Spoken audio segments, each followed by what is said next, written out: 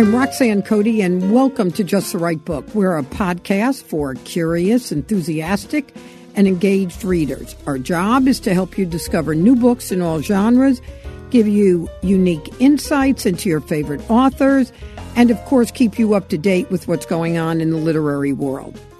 I am delighted today to welcome David Canfield.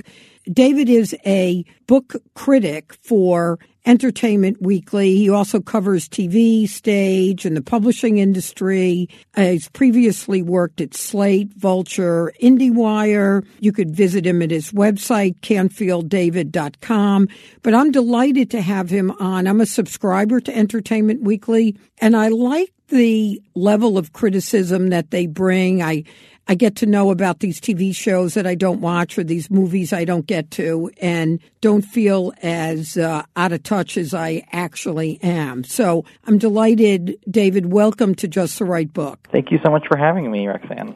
So, David, how did you get your start as a book critic? How do you get on that path? Well, it was actually a surprise. I started out my career writing predominantly about television. I was at IndieWire, as you mentioned, and then I transitioned to Slate for a year. My heart was always in books and reading, and so it's a tough industry sometimes, so I didn't know if I would be able to transition to it. Entertainment Weekly had an opening for the book staff. I applied to it, and here we are. So do you get involved, David, in deciding which books to review? Yes. So I'm the associate editor at Entertainment Weekly for the book section, and I work with our senior editor, Clarissa Cruz, and we together both in the magazine and online. And how do you decide what to review? There's no science to it. It's a very complicated mixture of speed reading as much as you can. We get, I would say, at least 50 books sent to our offices a day. We really pay attention to what people are talking about on social media. It's really important for us as sort of a leading entertainment brand to stay leading the conversation while also responding to what people are talking about. And then, obviously, it's trying to just find the titles that we think our audience would be most attracted to. So literary fiction, thrillers, really good memoirs, those kind of our sweet spot. David, who is your reader? I would say that our readership is predominantly female, but we also find that recommending books that might seem to appeal more to men do really well for us, and in general, we try really to focus on the best books. Yeah, because I have always been struck in the years that I've read Entertainment Weekly that I learn about some books I might not have known about, and then always appreciate the reviews you do on the books I would know about. Well, thank you. It's always nice to hear that because, you're sort of insular with all these books trying to figure out what we should be recommending, what we should be putting on people's radar, because there are so many books that are published every month and so few that I think really break out. So we really do take our role seriously in putting some books that might get forgotten about into people's minds, get them read a little bit more widely. Yeah, and I think, given, as you're aware, getting 50 galleys or books a day, and, at R.J. Julia's, it's the same thing. There's an onslaught of books. Now, we've got a lot of staff that help us read them, but I often do worry about the lower profile, under the radar books that are fabulous, not getting the attention that they deserve. And I think a platform like Entertainment Weekly, using that platform to give some light to those writers and those books is important because, you can imagine what it's like, sort of like, wandering in the desert as a debut writer that's not considered one of the hot debut writers. David, let me ask you a question that I wonder about. I find in the years that I'm a bookseller, I finish probably only 10% of the books I start at this point, where I used to always finish a book. How has being a book critic changed how you read? It's changed it dramatically. I would say most obviously the sheer amount I have to read means I don't get to take as much time with the book as I ordinarily would like. And again, there is this sort of process first of selection and then thinking about how we would cover it, and then of course reading it towards that kind of coverage. So if I read a book and I decide to review it, I'll read it quickly. Not necessarily with the care that I would need to review it. Then after deciding to review it, I would go back to it as much as I could, just to sort of have a sort of mastery over it and in terms of what I want to say about it. But I would say, it's not always as relaxing as it used to be. I used to always associate reading with pure enjoyment, and now, it is a part of the job, and we do take it seriously, so it's very much identifying things within the book, whether it's the quality of the writing or the themes or the characters that we think would be interesting to talk about to other people. Yeah, because one of the things that, between books that I read for authors that I'm interviewing on Just the Right Book, or authors that are going to be at R.J. Julia's, or books that I think it's important for me to have an understanding of, as much as you read or I read, there's remarkably little time for picking up the book that you just want to read because you want to read it. And on top of that, it's always pains me when there are books that I miss that I'm so meaning to get to when I hear, other critics or friends talking about it, and I simply don't have the time because I've got, 3 books coming out in a few days that I need to sort of have an opinion on. So when the National Book Award finalists were announced, for instance, there were a couple that sounded right up my alley that somehow had slipped by me, and one of them I've been able to read, a couple others I haven't yet, and which are the ones, can be frustrating. Which is the one you picked up, and which are the 2 you didn't yet? So I have picked, I should say I've also been rereading one of my favorites from the year, which is The Great Believers by Rebecca Makkai, which is this sort of I just started that. Yeah, it is beautiful. It's very sad, but it also has a lot of hope and beauty in it. It's set in it weaves between 2 timelines, the present and the 80s, and it's very much about the AIDS crisis, but it also sort of traces the aftermath and what the next generation has inherited. And it really just paints a beautiful portrait of this group of gay men and essentially what happens as they start dying off, but also as this woman who knew this group of men has sort of dealt with that trauma as an adult in the present day. It's really, really just beautifully written, and I'm personally hoping it wins. And the one that I picked up that I hadn't previously read is a beautifully strange book called The Friend by Sigrid Nunez. I'm not sure if you know about that one. I do, and it's funny. I read the reviews, and none of the reviews motivated me to read it.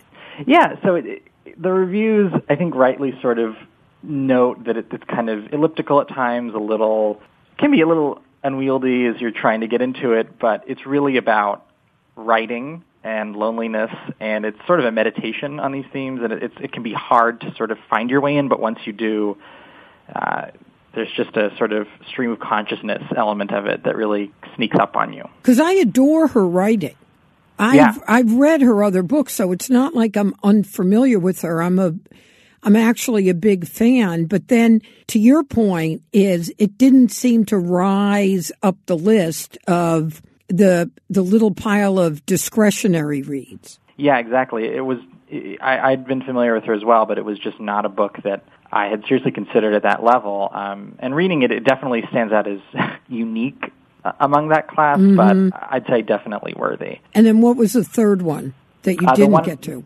The one I haven't read is Where the Dead Sit Talking. Now, this is by a Native American author, Brandon Hobson, and there's a much, let's say, buzzier debut novel by a Native American, Tommy Orange, They're There, which I loved. It's one of my favorites of the year. I fully expected it to make the finalists, to rank among the finalists. It ultimately did not, but this book did, so I'm very interested to see how they compare. Yeah, and had you read? It's not published yet in the United States, but the Milkman that just won the Man Booker. I have not read it. That was another one that friends in the UK seemed quite stunned by that win. I'd read a number of the other finalists, But that one totally sneaked by me. I believe it's being published at the end of the year here in the U.S.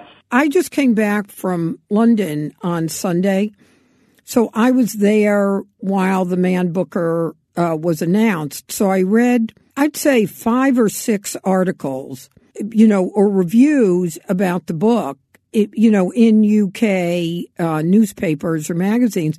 And what was hilarious is every one of them prefaced their review saying, yes, this is a very difficult book. Mm-hmm. And not merely that it was dark, but that it was difficult to read. It was, the Man Booker often seems to pick books that are more complicated, which I like generally. Mm. But man, every one of these critics were really almost discouraging about picking it up. I had the exact same reaction. I was reading about the finalists too, and it was the one that said, "Well, that's one that I don't need to pick up immediately." It's that last year they'd picked George Saunders' Lincoln in the Bardo, which is exactly what you say, a very demanding, strange read that if you can sort of work on its frequency, read on its frequency, is very moving, but it's not at all a mainstream read. And it's interesting too because the Man Booker really generates a lot of national attention in a way I don't think necessarily the National Book Award does here in the U.S. Mm. There are betting odds, and there's sort of a tradition in many households of reading the entire list, which is nice. Yeah, which is fabulous. Yeah, my favorite on that list was Washington Black by Essie Jugan. I'm dying to read that. Yeah, it's riveting. It's quite a remarkable story because it's essentially telling the life of this man who escaped slavery and lives this very improbable, exciting life, but also the shackles of his trauma remain very limiting for him emotionally, mentally. Mm. And you sort of just trace this exciting journey while also getting a real view into his inner life and the pain that he carries every step along the way. It's very much a book about freedom and how we think about freedom, and it even has a real resonance, a present-day resonance in just the way that we think about how we have evolved as a society and how we have not, and also what the trauma looks like now mm-hmm. for people who have who have this legacy, who have to carry this legacy. It's really quite extraordinary. Oh, good. I'm going to put that definitely on the list. Now, before I get to the list of books that you picked out as the books that you have to read for the fall, I came across an interview that you did that I particularly loved. This question that you were asked, and so at the risk of asking you to duplicate something you've done, the question, I think this was on LitHub. Oh, okay. Yeah. Their bookmark section, which I think LitHub does just an amazing job. And I've had some of their folks on the podcast as well. But the question they asked you was, what classic book would you love to have reviewed when it was first published? Oh, yes. I believe my answer to that, and it remains true, is Their Eyes Were Watching God by Zora Neale Hurston. And I'd actually picked it because at the time that I was asked that question, her posthumous book, posthumously published book, Barracoon, had just sort of come across my desk. And that book was sort of this extremely, it was a remarkable story of the last survivor, so to speak, of the Atlantic slave trade, and Zora Neale Hurston had sort of interviewed this man and told his story, and the book it can be very difficult to read. It's written in dialect, and it's very much their conversations and her trying to sort of honor his experience. It hadn't been published for various reasons, so that was why it was on my radar, and Their Eyes Were Watching God is a book that I'd read, I think, at first in high school. And she's an author who went unknown for several decades until Alice Walker of The Color Purple had sort of spotlighted her work, I think in the 70s. And it really tells a story that, again, resonates today, and it's a classic that I just would love to take on from a critical perspective. And what would be interesting, David, so think about what might be a contemporary version of that book, meaning a incredibly smart book on a topic that people really didn't want to discuss or make part of the mainstream at the time it was published. Is that a fair representation? Yeah, I think that's something that I'm always thinking about as a critic is, there are all the, as you mentioned, sort of the hot debut authors or the incendiary reads that really speak to the current moment, but not necessarily last. And then there are books like that are published, don't get a lot of attention until an influential author or critic comes around and says, this is actually is a seminal book and needs to be treated as such. So I'm always thinking about that. Can you think of something that you've come across this year or that is imminently coming out that might fit into that category? It's a book that's getting a lot of attention, actually, but I fear is perhaps being framed in a way that is very only of the moment. It's a debut story collection called Friday Black. Have you heard of it? Yeah. I definitely have heard of it. Yeah, the author, Nana Kwame, was just profiled in the New York Times. I guess what I mean by that is it's a story collection. It reminded me a lot of, one thing that stuck out to me was that it's very much a part of this new sort of pop culture trend that I find very exciting, which is kind of like new black surrealism. So films like Get Out and Sorry to Bother You, television series like Atlanta, and also Donald Glover's music video, This Is America, which sort of frame almost polemical stories and ideas in kind of absurdist context. Mm-hmm. And this story collection takes on elements of racism and consumerism and very timely topics in this sort of surreal, bizarre framing. So you have a story set in an amusement park where essentially white attendees act out their racist fantasies through simulations. And you have a story of Black Friday in which there are corpses all over the floor, and it's seen through the eyes of this beleaguered, employee. So the stories have very rightly, I think, been heralded as speaking to current anxieties and current ways of telling stories and sort of excitement over this new trend. But I also think there's a sort of timelessness in the way that the book communicates ideas about just humanity and brutality, or I guess depravity even. And it feels like something that maybe the way we talk about it will change, if that makes sense. But that will last in its own way. Yeah, I hope you're right, David, because one of the things that you do worry about is that books like this are on trend and not necessarily changing the fundamental conversation, or that they're changing the fundamental conversation in sort of a glacial pace, that you can't even identify the change in any kind of micro measure. Yeah, I think that the timely label, which is everywhere right now, it's sort of a word I avoid using in headlines, can be as much of a curse as it is a blessing, because it limits the way we look at the work. And a story collection like Friday Black, which has so much ingenuity and so much, it does have there's a timeless sentiment to what he's doing. And I hope that translates and that it's not sort of boxed in the way that we've seen with some other books. Yeah. The way you were describing the stories, did you ever read Amy Bender? I did, yes. So it reminds me of her style, where she comes up with the fabulous, absurdist way of making a point. But they are crisp and powerful in making their point, but you have to sort of go along with her absurdist view of the planet. Yeah. The other thing is that there's almost a mundanity to some of these stories, too. The prose is very matter-of-fact at times. It just sort of, within the world that he creates, the narrators speak very frankly and very contentedly almost about what they're seeing.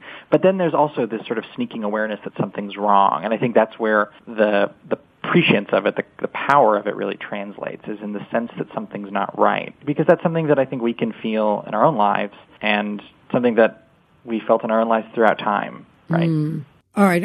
So now I've got two more books to put on my list. The other book I want to ask you about that's on your list is The Lake on Fire by Rose Ellen Brown, because one one of her early books called Before and After.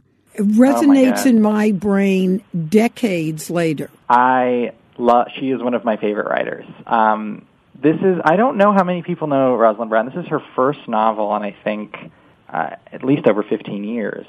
And it actually goes right into what you were talking about at the beginning, about highlighting not just authors who might not be on people's radar, but small presses, which is a really important mission of mine, and something that I know we could do a lot better on. This is published by Sarah Bandy Books, which is not a publisher we highlight often, or really anyone does, because they don't publish too much and they don't have the profile of a Penguin Random House or a Simon & Schuster. So that's very important to me. Rosalind Brown is a beautiful author, a beautiful fiction writer. Her last book was, as I mentioned several years ago, especially novel. This is a story of Jewish immigrants set in the 19th century, and it's really a meditation on the American dream. You can see its DNA in many stories of the past, many classics. It's really about family, it's about revolution, and it's really just about transformation of social landscapes, and that's very current as well. Well, I'm excited about reading that because I keep my eye out. You know, I've read her poetry, I've read her novels, and I keep meaning to check, like, is she still alive? Yeah, I think I had actually, it had first been put on my radar. Someone noted that this was being published on Twitter, and at first I just sort of glanced by it, and then I was like, wait, Rosalind Brown. I haven't read a book of Rosalind Brown's in a while, so it's so great, and it really lives up to what those familiar with her know of her. And it's also just, this is a great introduction to her because it's a big, sweeping, immersive story that hopefully draws new readers to her work. Great. Well, I'm excited to pick. That's also on my list, but that was already on my list. Oh, so good. We'll put your whole list on our Just the Right Book podcast website so our listeners can look at the whole list. But share with us a couple of other books on the list that you think might not be getting the attention that they deserve. Sure. So I'm actually going to go back to the Booker list for a minute and pick out a book that was published this week. It's Everything Under by Daisy Johnson. She was the youngest ever nominated author for the Man Booker Prize. This story initially seemed a little... there have been a number of retellings of classic myths coming out lately. This seemed to be in line with them. It's a retelling of the Oedipus myth, that totally typical man kills father and marries mother story. And it is about a woman who is essentially reuniting with the mother who abandoned her when she was a teenager. And at first, you don't really see, number one, how it fits into the myth, and number two, what about it is so distinctly special. And gradually, there are new threads to this story, and there's elements of gender bending, and there's a monster, and all of these elements start coming together in this sort of incredible, shocking way. And, of course, because this is a retelling of a myth, there is this sense of rolling tragedy, that there is an awful event on the horizon. And Johnson writes to it with such exacting, surprising grace, and it's just a really powerful, surprisingly powerful read. Okay, now I have to put that on my list, David. This is getting a little annoying. I'm going to have to give up sleep altogether. Welcome to my world. You know, David, one of the things that you've talked about a bit that I'm curious to hear more about, what trends do you see in what readers want? Well, exactly what you just mentioned. What I just mentioned. There was a retelling of Beowulf called The Mere-Wife. All these retellings trying to sort of situate classic stories in modern contexts. And I think that the goal of these stories is not necessarily to, add, say, queer or feminist, elements to them, but to sort of demonstrate their timelessness and demonstrate how we can think about them in new ways. And I think Everything Under is actually the best example I've read this year of how we can do that, how we can think about family and fate and things like that. And more generally, I think there is, as I mentioned, a focus on the surreal a little bit more. I think that people are looking for ways to be taken out of reality a little bit. Yeah. And even the book had mentioned Washington Black. It's very realistic, but it's also this man's journey is increasingly improbable, and he escapes in a hot air balloon. It goes in all these unusual directions for what is fundamentally an escape narrative and a story of living in freedom. Mm-hmm. So I think that we're seeing a lot of authors find new ways of exploring our predicaments and taking us outside of the bounds of reality a little bit to get at truths in a different kind of way. And do you think people are reading more or less, or reading books, I should say, because I think we'd all have to agree people are reading more, but they might be reading, Twitter or other social media platforms rather than things that are long form.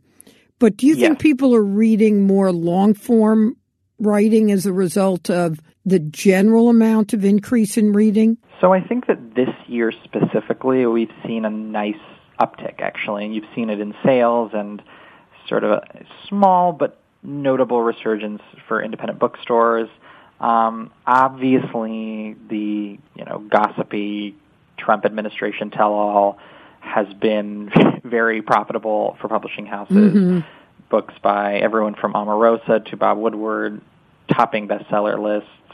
But that's also that kind of success offers a little bit more flexibility in publishers to give more resources to their smaller books, to books that they really believe in. Right. So that's been nice to see. And I do think that I'd mentioned Tommy Orange's There. That was a New York Times bestseller. It's very literary, and it's very new, so that was nice to see.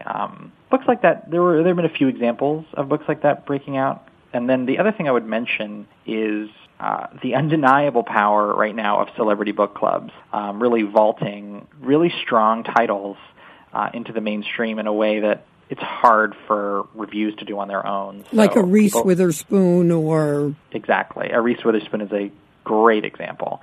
Her last book, Where the Crawdads Sing, this is actually something that's going to be in our magazine a little bit, is tracing how that book had a very quiet launch, but really from that book club bump, and then word of mouth has really emerged as a best-selling powerhouse.